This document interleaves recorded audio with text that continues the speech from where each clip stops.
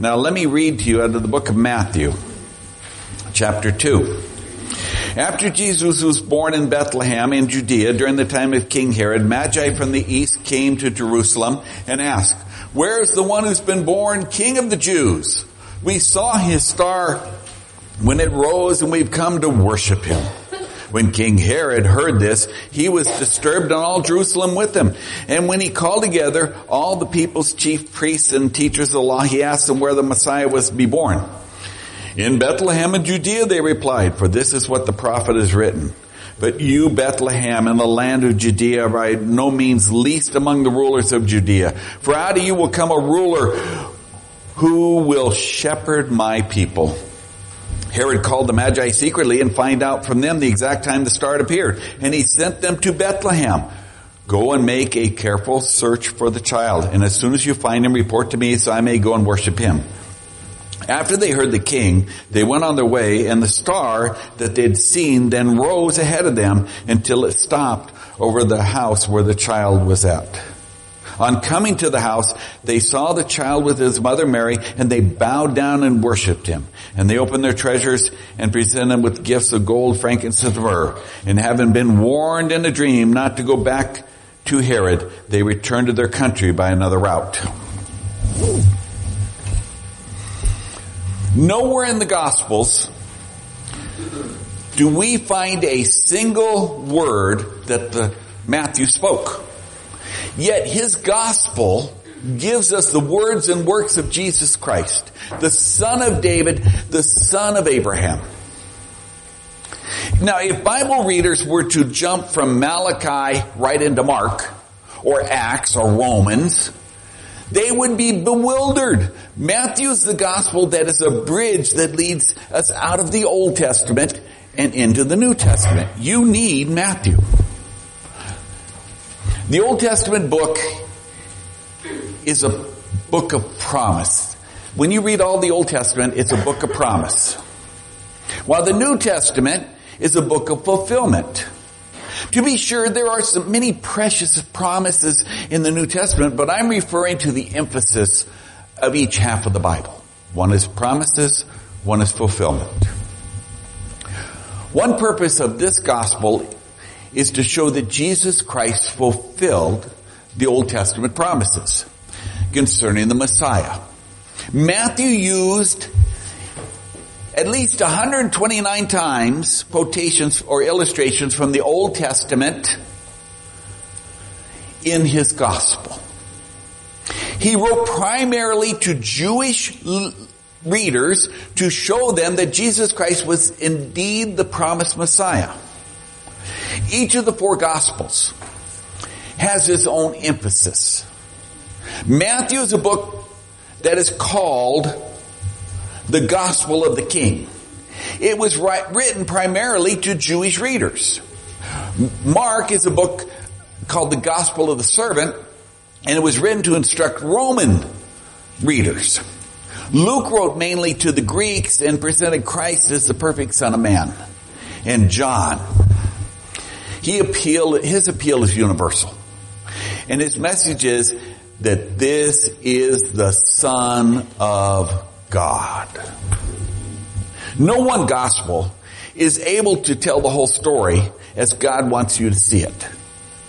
But when we put these four gospels accounts together, we have a composite picture of the person and work of our Lord. Now, being accustomed to being a systematic writer, because he was a tax collector, right? Matthew gave us a beautifully organized account of our Lord's life and ministry. And the book can be divided up into 10 sections in which there's doing and teaching are alternative. So you got doing, then you have teaching, then you have doing, then you have teaching. It works out that way. Now, one word further about the Gospel of Matthew. Matthew arranged his material in topical order, which would a Jewish person would do, rather than chronological. He grouped 10 miracles together in chapter 8 and 9. Instead of putting them in their historical sequence, he was writing to people who thought that way. So when you go read Matthew, you got to pay attention. Okay, when did this happen? When did that happen? Where did it happen? The wise men are a surprising twist in the narrative of Matthew. What does their presence indicate, and how does getting to know them help us prepare for Christmas? That's what we will be looking at today as we look into God's holy word. Now, we confess that we know little about these men. The word translated wise men, or magi, refers to a group of scholars who study the stars. Their title connects them with magic, but they were really more astrologers. However, their presence in the biblical record is not a divine endorsement for astrology, as someone said on television the other day. God gave them a special sign, a miraculous star that announced the birth of the king. The star led them to Jerusalem, where God's prophets told them that the king would be born in Bethlehem. They went to Bethlehem, where they worshiped the Christ child. Now, we do not know how many wise men there were. Okay, did I get your attention? From the gifts, from the three gifts that's in Matthew chapter 2, verse 11, some people and church tradition have assumed that there were three kings from the Orient. Although, actually, that's not absolutely certain.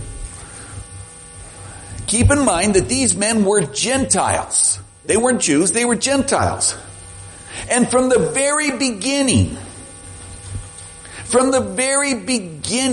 Jesus came to be a Savior to the whole world.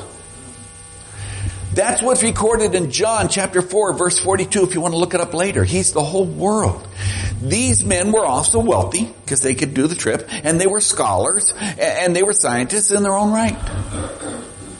No scholarly person, no honestly scholarly person following the light of God that God gives them will miss the opportunity to worship at Jesus' feet.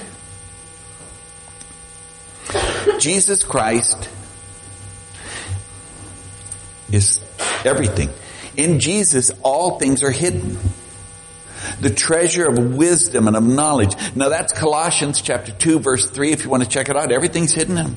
Colossians 2, 3. In him dwells the fullness of the Godhead. That's Colossians 2, 9. This section of the Bible that we just read to you earlier makes a great soap opera. Oh, I could write a soap opera out of it. Or even, whatever you call those new kind of housewives of whatever and all those type shows. Whatever you call them. See, the Magi were seeking the king. Herod was afraid of the newborn king and wanted to destroy him. The Jewish priests were ignoring the king, and the priests who knew the scriptures and they pointed others to the Savior, but they would not even go to worship him himself. They quoted Malachi chapter 5 verse 2, but they did not obey it. They knew it by heart. They were 5 miles from the very Son of God, and they would not go and see him. The Gentiles sought and found him, but the Jews did not. Could you make a soap opera out of that? Matthew chapter 2 verse 9 indicates that the miraculous star was not always visible to the Magi. It came and went as they needed it. As they started towards Bethlehem, they saw the star again and led them to the house where Jesus was. By now, Joseph had moved Mary and the baby from the temporary dwelling, the stable, and they'd moved into a house. Right? That's Luke 2:7. Now, the traditional manger scene that assembles together the shepherds and the wise men, it's actually not true to Scripture. The Magi arrived at a much later date, but it was actually done in a musical, I can't think of the symphony, when they get the musicians and the actors. What's the name I'm trying to say, Clyde? Opera. That's close enough. I think there's probably the right name. I don't know. I don't know those type things. That's why I don't sing up here, right? But they did that much later. And it looks beautiful. But the Magi weren't at the stable, just so you know. They were at the house. Bible says house. That's a correct translation. Now, I personally actually find it intriguing that Matthew shares with his readers about the wise men. You see, one of the things that makes the gospel accounts unique is who appears to be their attended audience. Matthew targeted the gospel towards Jewish audience. That's why his book so heavily relies on the Old Testament and Old Testament quotes, and he begins the first chapter with the genealogy of Jesus, showing the lineage of the promised Messiah, because that's what the Jews demanded. And he continues by telling them of the obedience of Joseph. But then he takes a left turn and introduces the wise men, a group of Gentiles who seem to better understand the good news that the Messiah has come than the Jews who've been watching and waiting for the promised Messiah. Can I say they were stupid? And thou fit right in. Why would he do this though? Personally, I believe he did it to bring home the point that Jesus is for all mankind. It doesn't matter your past, doesn't matter anything. Once you ask Jesus in your heart, that's all forgiven. The Messiah wasn't simply going to be the king who rides in on a white horse, rallies the troops, and conquers the world and brings Israel into domination. The Messiah was coming to restore the opportunity of the entire relationship with God for all of mankind. So, we want to take some time today to get to know these wise men and learn from them to be ready for this journey into Christmas. Because how many of you gotten frustrated with your journey into Christmas last couple years? Okay, only me? I mean, okay, well, I'm going to help your journey, I promise with this. Who were the wise men? The Bible doesn't give us any details. Simply that there are wise men from the East. Various church traditions have developed over the years, including different terms to describe them. They are magi, they are priests, they are advisors, they're prefects, they're astronomers, they're kings. It comes from all church traditions. The story of the wise men is a story of mystery. It presents the question that we cannot answer. Actually, many of them. Where did they come from? We don't know for sure. How many were there? We don't know for sure. How did they know to follow the star? We don't know for sure. We're not told. How about that? And they, just as mysteriously as they come in, they go out. And they pay homage to our king. A newborn king in a state. And then they just disappear. They're gone. Scripture doesn't give us many details, but tradition has a heyday.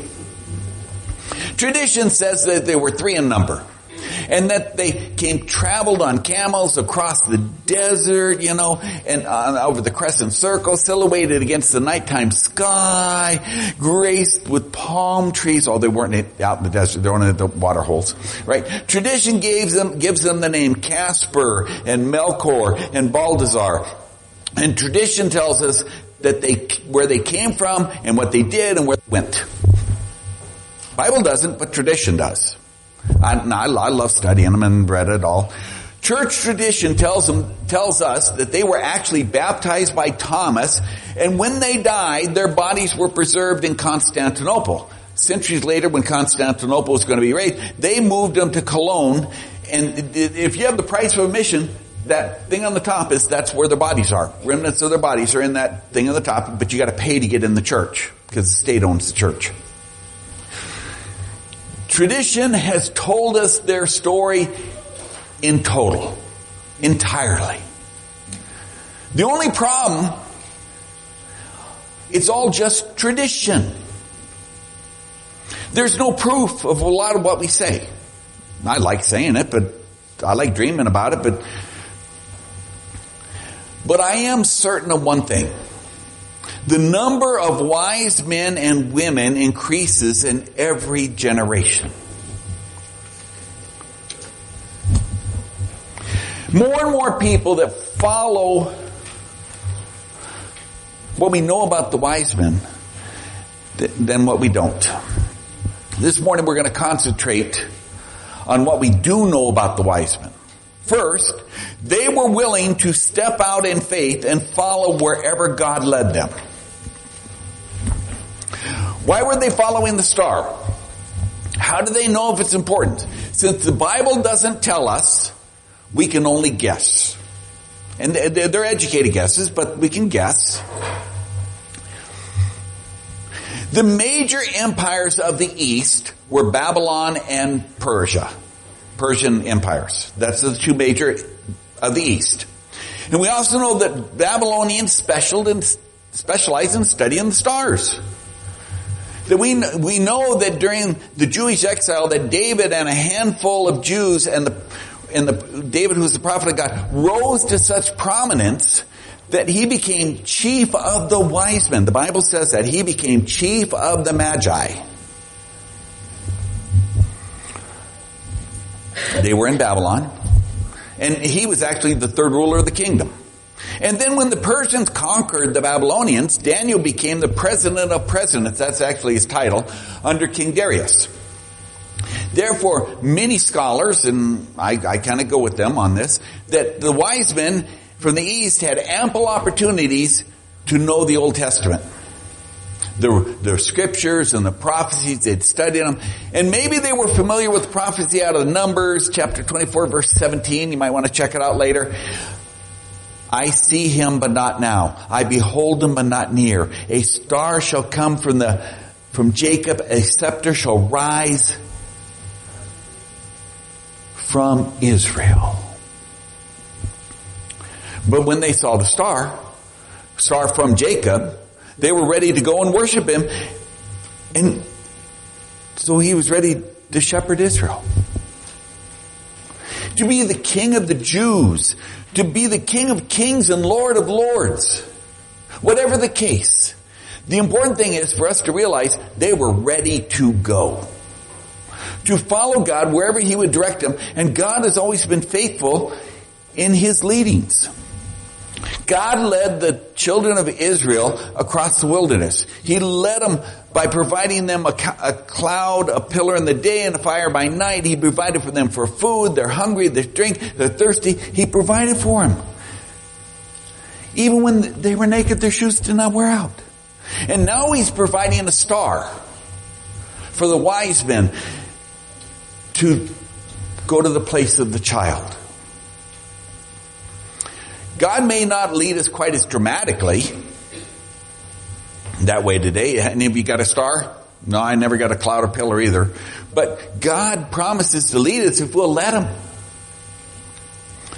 Someone said the eye of faith is the one that is willing to take the next step and trust God to direct that next step. We don't know what tomorrow holds, or next week, or next year. But we know that if we're in God's hands, if he leads and he will guide us, and he'll guide us if we just let him. Turn your life over to him. Just let him guide you. Jesus said, I will not leave you alone. I will send the Comforter, the Holy Spirit, to guide you in all truth. That's what we have to remember. We have a guide.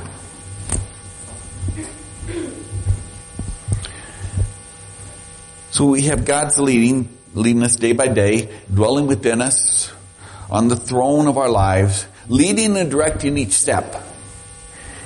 Even so, the wise men's generations, their generation and our generation has been divinely led, if we just will be willing to be led, by listening to God's holy word. If you're not in God's holy word, you're not going to be led. Let me explain this. Let me take you back to the wise men as they were preparing to leave their homes to follow the star, to where the journey started. I want you just to imagine the neighbors. How many of you got a neighbor that knows everything? How many of you got a family member that knows everything? Or any of your family members think you're crazy? Oh, you're going on a journey. Yes, we are. Where are you going? We don't know. Well, how long are you going to be gone? We don't know. What are you going to do when you get there? Whatever it is, we're going to worship the king. What king? We don't know. Why are you going? We're going because we have read the scriptures and we've seen the star in the sky and we have this strange stirring within our hearts to go. I can just imagine those neighbors as they shake their heads and said, and you call yourself wise men? Our world looks at us the same way. Your coworkers will look at you the same way sometimes. They do, whether you know it or not. They think you're just as crazy. That's not so bad, though.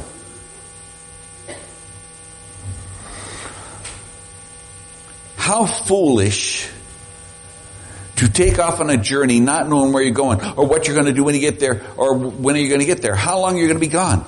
Yet the journey of faith has always had those characteristics. They must have said the same thing about Abraham when he left Ur, the Chaldees, and go to a place where God had promised him. He was just walking out in the desert. They undoubtedly said the same thing about Peter and Andrew and James and John when they left their profitable fishing business to become fishers of men. Men and women of faith who have been willing to respond to the challenges of the unknown have heard the same kind of things over and over. Are you crazy? No, I serve a God who can overcome anything I mess up. That's the bottom line. My favorite example of this is William Carey. He's my personal favorite of modern time. Well, somewhat modern time. He was a shoemaker. One day he heard that millions of people in India had no one to lead them.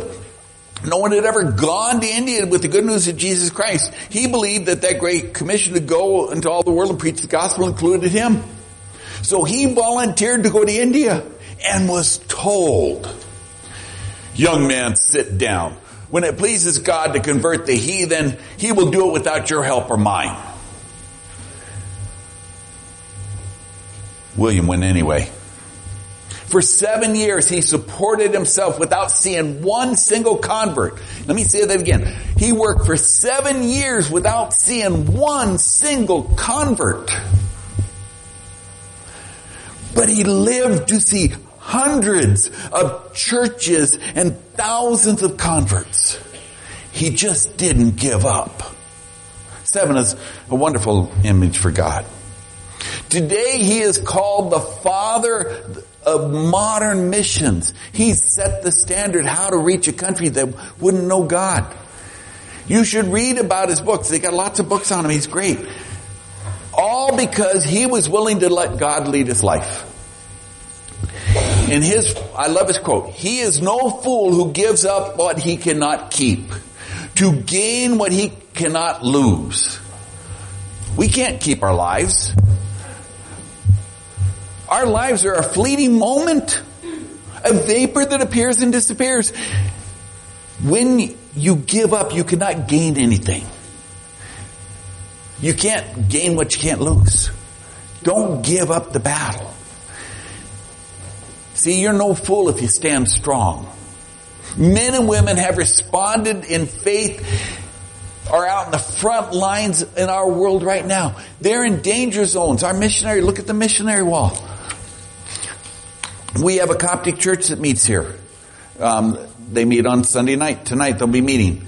The one thing they all have in common, they're all from different countries. Every one of them has lost an immediate family member. That means they've been killed for the cause of Christ. That's what ties that church together. They all speak another language. They like incense and they like robes.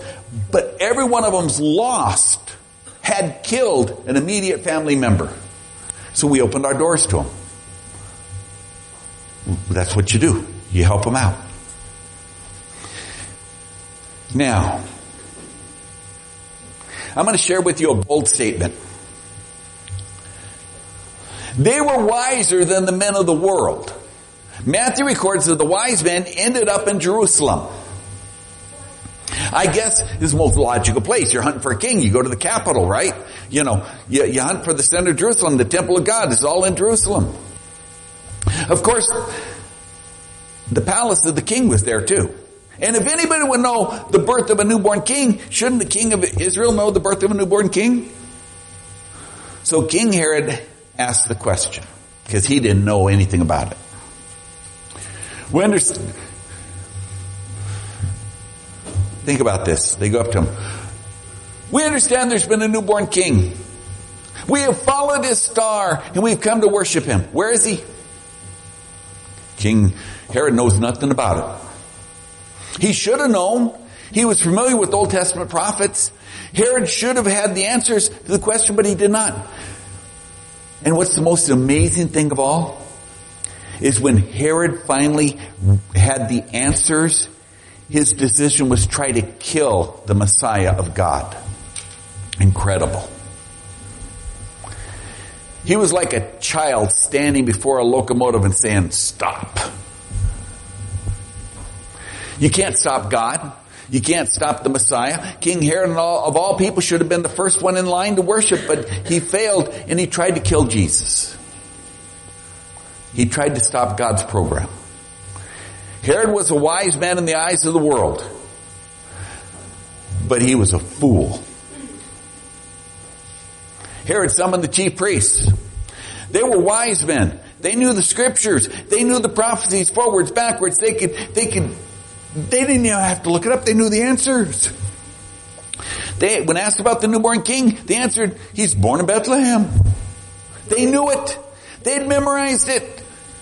Even though they knew it, they didn't bother to go find out if it was true. They were wise men in the eyes of the world, but they were fools. Some today have many degrees. The world has the same image of wise men. Some stand in great halls of learning.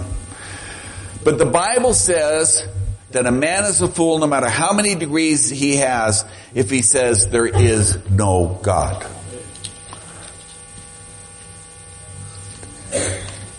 Bible says they're a fool. Not me, not my opinion. I'm sorry. It's just a fact. People, listen to me. I don't care how wise the world may consider anybody. It's someone that says that the virgin birth can't happen, that a sinless life can't be lived, that the resurrection cannot be reality. They're just plain fool. They're ignoring all the evidence. A true wise man still comes seeking him, and they're wiser than that of the world. Now, as we start to finish, I got to try to finish up here quick, because we did a lot today. The wise men worship and they gave gift to the king. People have worshiped in all sorts of different ways. They worship all sorts of things in this world today. They worship men, they worship things, and all of them are worshiping the wrong things. The wise men came to worship the Christ. It's rather amazing, isn't it? They were from a pagan world and they worship the stars and pagan gods. And when the wise men come to worship Jesus, they brought gifts of gold, frankincense, and myrrh. These gifts have given risen to lots of speculations about the symbolism of the gifts. Gold represents wealth, obviously. King Solomon actually sat on an ivory throne inlaid with gold and jewels. Solomon's temple was plated in gold. And we can read of the golden streets of heaven. Obviously, gold represents wealth. Granted, he was born in poverty and died in poverty, but because he's God's son, he has all the wealth of the world in his hands. It don't matter. Frankincense is derived from cutting the slit in the bark of a Arabic tree, and the yellow sap is, it's an agreeable fragrance. Last night the smoke was coming down. You had to open up the side windows. They over smoke, right? You know, the incense for the Orthodox service. Frankincense represents worship. Worship of a new king. Myrrh comes from stunted trees. Its brown, fragrant pulp is used to anoint the dead bodies and embalm and preserve them. Myrrh represented the work of the mission of Christ. Wealth, worship, and work make a tremendous outline for a sermon. I could preach it. But I doubt if the wise men took time to figure it all out before they gave their gifts. When they saw the star, they grabbed whatever there was available. They grabbed what was worth money in haste. Let alone to sit down to come up with a carefully calculated plan of the symbolism of the gifts. You can preach it, but I'm sorry, the Bible doesn't say it that way. Isn't it amazing that we give gifts to everyone at Christmas time?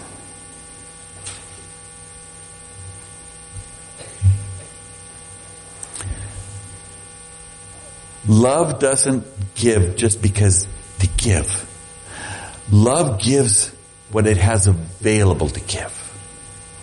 They gave to express their adoration and worship. We need to do the same. We squander more. We waste more. We forgot that treasures laid up in heaven are laid up forever, drawing dividends on all eternity. We need to give as the wise men gave. Verse 12 tells us when they departed their country on another way. Men and women have come to worship Christ throughout the generations have always gone home another way.